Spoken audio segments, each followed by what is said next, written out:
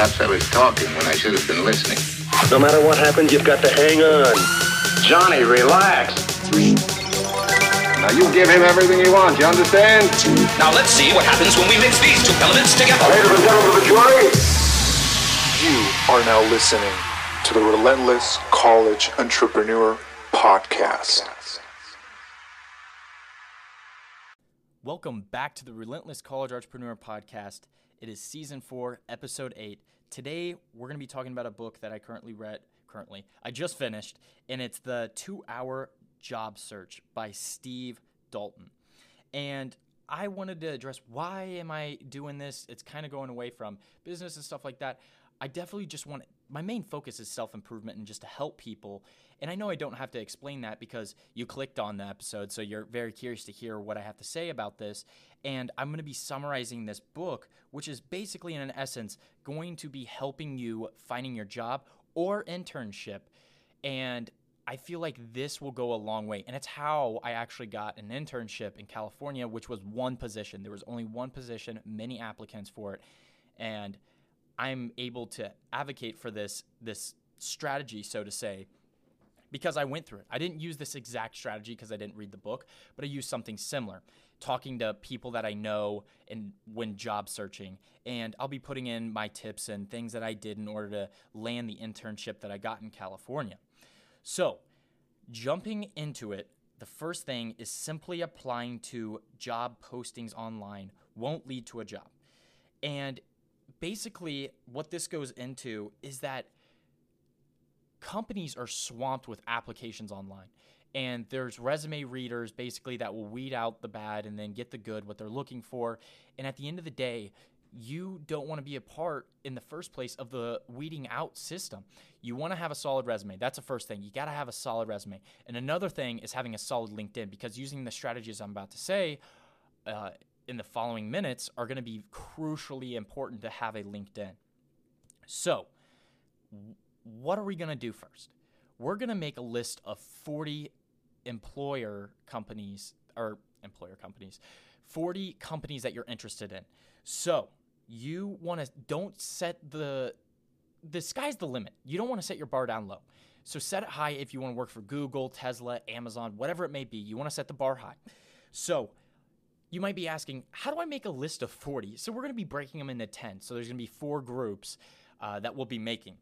So with the first list, which is going to be 10, and these are going to go in 10s, you want to think of your dream employer. So again, like a dream place for me, is Tesla, working higher up in Amazon, innovative companies that I'm interested in, that I can use creativity in, and it's not a job that do this and that and this and that and this type of ordeal. I want to go with my flow, be creative, and do what I'm truly passionate about. And before I get into the second list, I think it's very crucial when feeling your dream job, it shouldn't be salary-based. Although it can be a consideration, 100%, it should not be the reason you're applying to that job. You have to be passionate, and I'll get into later why it's crucial to be passionate, because you're able to stick out way more being enthusiastic about that company, and more, so to say. But we'll be diving in a little bit into deeper in a couple minutes. So the second list of 10, you want to make a list of organizations that employ people like you. So this might be potentially finding someone on LinkedIn that you think was like-minded and see who they work for, and then try to do that list, making 10 companies. And the third list of 10 that you're going to be making is from websites such as Indeed.com. And note 10 employers that appeal to you, that are attractive. And it should be, again, that you're passionate about them. And that's why they're going to be sticking out. And you're going to be a strong asset when applying or getting, later on we'll talk about an internal reference. And that's going to go a long way if you're enthusiastic and you're super passionate about what you do. Lastly, search for trending employers. So that could be people that are coming up with new things. I know I've said it once, but like Tesla coming up with new cars. So you might be interested in that.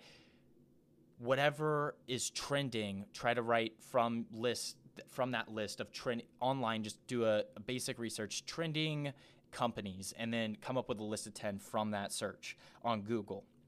So you need to find an internal advocate at the potential employer that you're looking for.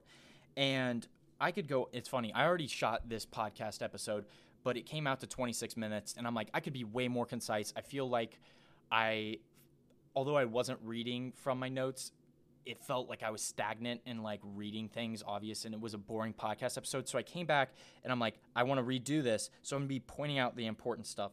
And one of the most important things to take away, it is the most important takeaway, is that you need to find an internal advocate at the company, like I stated. And the biggest statistic, if you're not listening or paying attention right now, definitely open your ears right now, because this is one of the important statistics. Research has confirmed for every person that is hired by the New York Federal Reserve through the online process, 12 people were hired through internal referrals. And the New York Federal Reserve basically keeps track of like the employers and companies and stuff like that. And it's super important. It's a 12-to-1 ratio. There's one person getting through online applications, and there's 12 getting in with internal referrals. Now you have to think about it. The companies have thousands and thousands and thousands of resumes to go through. You possibly don't even want to go through that process and applying. And it is way easier for companies to get someone to their job when they have an internal reference. So if someone that works for the company is like, hey, this guy is interested, or girl, they're interested in so-and-so job, I think they'd be really good for the job, and blah, blah, blah.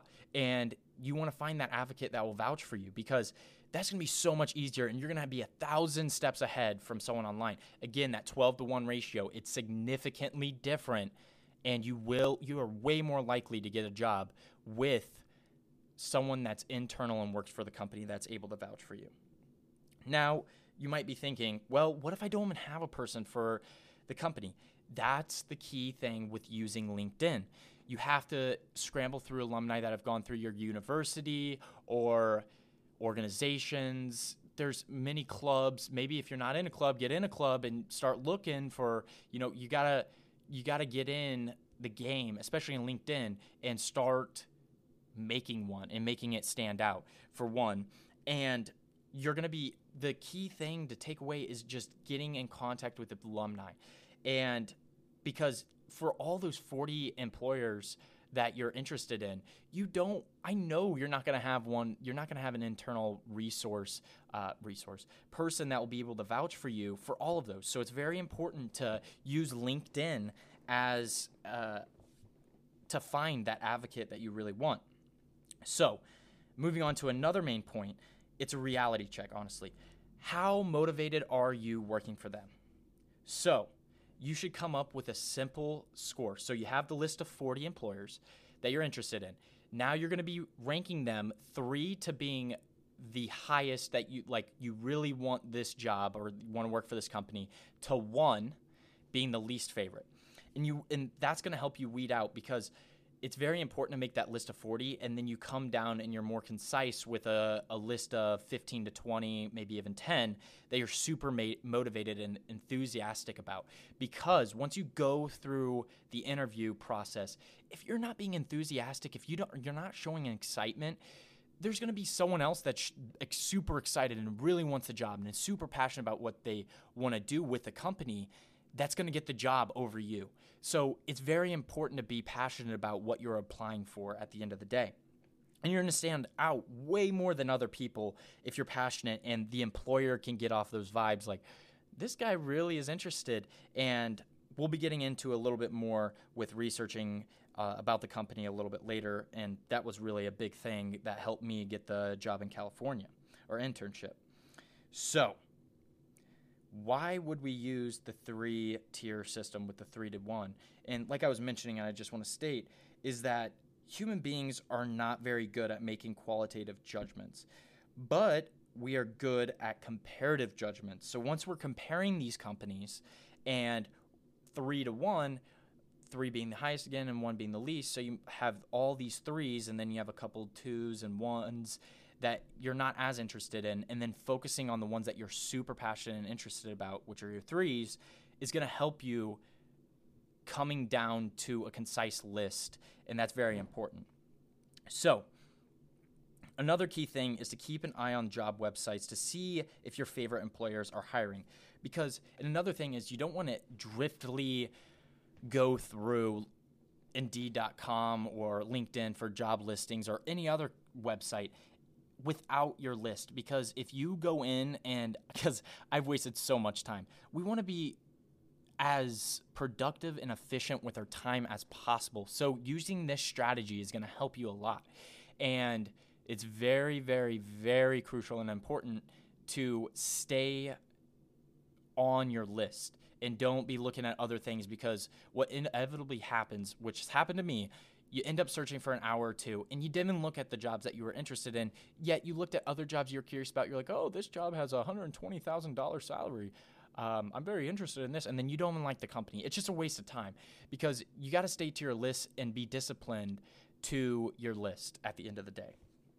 So once you have that 40 and you've moved it down to the 3, to the top tier, and then you find out which companies are hiring, and it doesn't even have to be a position. You could you could ask someone that would advocate for you if there's a potential job opening, because it would be a lot easier. They don't even have to post it if they can just find someone right off the bat. So you might want to get in contact with an alumni or a connection of yours and family, friends, whatever it may be, and that will be able to vouch for you, and ask them if you can't find a listing online, if they're potentially hiring within the near future.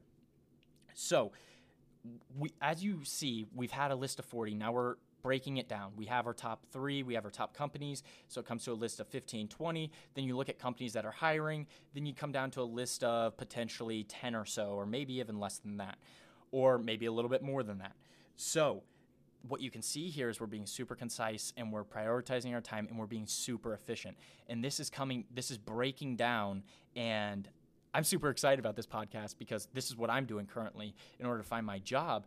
And I've been going through the interview process of Orr Fellowship, and I'm super passionate about this job. It's a company that you work with startups and well-developed companies as well for 2 years. It's a 2-year contract basically, and you work with companies, 5 different companies. So you're going all over the place, but you're working with executives and stuff like that. So I'm super excited about that job. That was on my top 3 tier list, and I'm going through that process right now.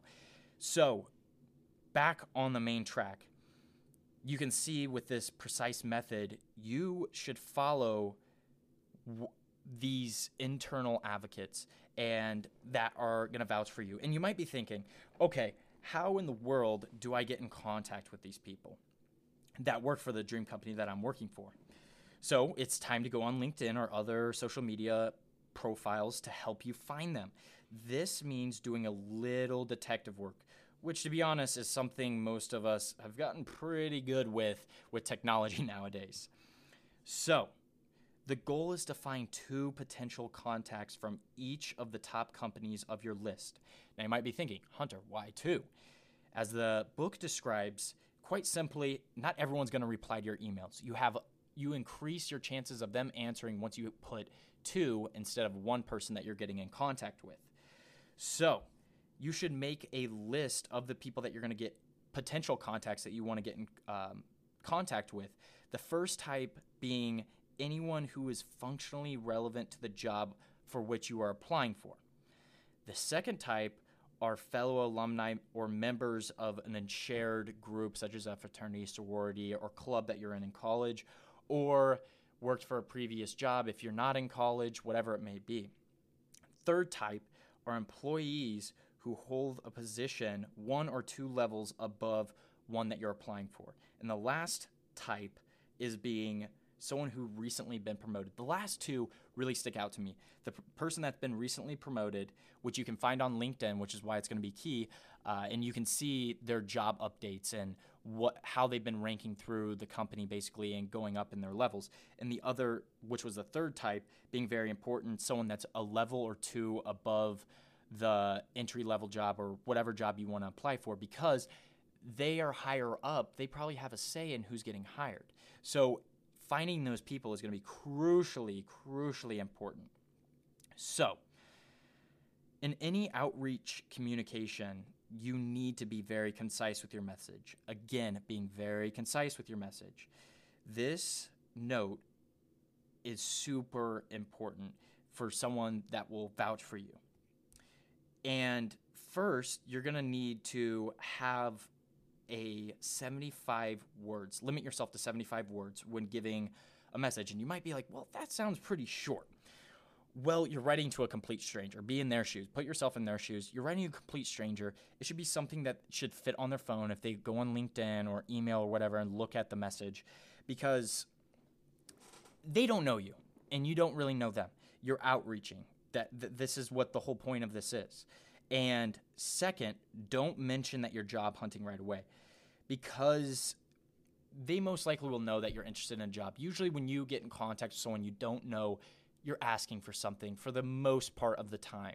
And so people can take the message away like, okay, they're wanting something, but it's very important not to say that you're job searching, because then you sound like you're hard selling. You're like, oh, I really want this job, blah, blah, blah, blah, blah. You don't want to hard sell. And that will literally turn people away so fast if you try to hard sell yourself to a company or getting someone to vouch for you. So the third, state your connection to them within this message. So if they're alumni from the university, if they're a member of a LinkedIn group, or if a family worked with them, friends worked with them, whatever it may be, make your connection with them so they are into the message, basically. Not everyone's going to do it to the average Joe and talk to them and try to vouch for them. If you have a connection, it's going to go a lot longer. And then fourth, make your request in the form as simple as possible with a direct question, so they feel obligated to respond. Once you have an open-ended question, such as, let me think of a question, like, what should I expect from the work culture in the game design department? So that's like an example. So you want, and then also don't state your achievements. You don't want to, like, you're writing to a complete stranger. You don't want to come off cocky and like you know everything. Trust me, I've had my fair share of that, especially reading so much. I come off, I feel like I know more than I really do, and I can come off cocky, and I realize that, and that's very important starting with step one. Anyways, though, it's important to realize that you're talking to a stranger. You don't want to boast about yourself. Matter of fact, you want to bring out their accomplishments. That's very important, because then they're more attuned and they're more interested. According to the book I read, How to Win Friends and Influence People, very crucial to call people by their name and ask them to talk about themselves or talk about them. People love being talked about. Put yourself in their shoes, or think about you. When someone talks to you and like points out your accomplishments or questions like things that you're doing and stuff and has general interest in what you do, you're way more likely to respond and be happy to help them or whatever it may be. So we're getting towards the end now. So once you have secured that person that's going to be an advocate for you, now it's time to prepare for the interview. And again, don't hard sell yourself, because you'll turn them away. No one wants to hear someone being hard sold. Instead, think of it as a chat in which you are super curious about the professional world. So that's going to be very important. First, you need to learn about the company itself. That's researching, going on the company's website, looking at their core values, their mission statement. And I wrote down notes once I was applying for the internship in California. I wrote down a bunch of notes like about the company. I went extra with it, but I wrote down like a page or two about the company. So I go into the interview informed, and they know, because some questions, I've gotten a question in interviews, oh, what do you know about the company? What interests you about the company? And I'm like, well, I saw your core values or your mission statement, and I really liked that it said blah, blah, blah, blah, blah. And it will point to them that they know you did your research and you're serious about the job. So that will make you stand out 100%. And do your detective work with the employee that's going to be interviewing you. Usually they send you an email or give you a call real quick. Hey, I'm blah, blah, blah. I'll be interviewing you. Go look at their LinkedIn profile. See if you can make connections with them. You see if potentially with the interview, you don't want to talk too much about them or ask them questions about their personal accomplishments and whatnot, but you can sprinkle some in there. You don't want to try to take the entire interview to flaunt them, because that gets nothing accomplished. But you can, like, oh, I saw you were a swimmer and you won state. Didn't you guys win state at Ball State University so year? So doing research about the employer to make that connection will make you stand out from other people that are looking at the job. So your goal at the interview, above all, is to accomplish rapport and ask relevant questions that can't immediately be answered by searching online. Because I learned, if you have good questions, that also perks up the person that is interviewing you's ears.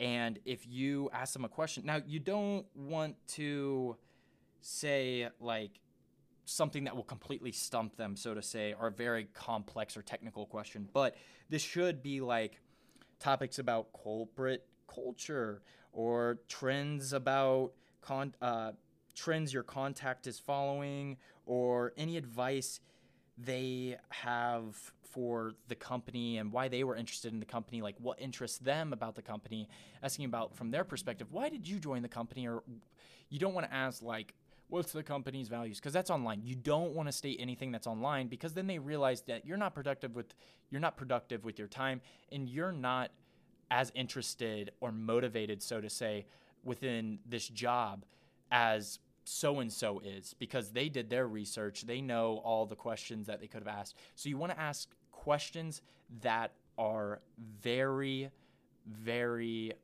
hard to find online. But then again, not getting too technical. So you want to have that happy medium. So in final summary, to search for work effectively, you need to limit your choices. Stretch your options by listing 40 target customers, then focus your effort only on those. Crucially, you should look for the internal advocates at each. This is an essential step in the modern job market. Then to connect with an advocate successfully, write a concise note asking direct and open-ended questions that will demand an answer, and then eventually leading you to the interview. And then you're 1,000 steps ahead of the other people that have just applied online. Again, key takeaway being that statistic, for every one person that's hired online, 12 people are hired from referrals within the company. Super important. That's the biggest takeaway, is finding an internal person. At the end of the day, if I could summarize this entire podcast episode, it'd be find an internal person that can vouch for you. And you're going to be 1,000 steps ahead of the other people that are applying online. So actionable advice that I will tell you is use Excel. Use Excel, make a list of 40, and then it's a lot easier to work with than just writing down, so to say. So get used to Excel. Write down a list of 40, like we said, and you can go back to the podcast when you're maybe listening to this walking in the gym or doing homework or something. You're currently busy, but when you get time, it's very important that you spend time looking for your job, because this is potentially your first job, or maybe it's your first couple jobs, so to say. With my audience, I know that most are from 18 to 22, so I know you're going to be job searching, and then another one is 30 to 34, so people that listen. So if you're not already looking for, potentially you're not even looking for a job, but you're interested when that time arises. So we can take away a lot of things, and this applies to both people in college and people that already have jobs. So I hope you enjoyed this podcast episode. With that being said, we will be cueing the outro. This has been the Relentless College Entrepreneur Podcast. Catch you guys next time.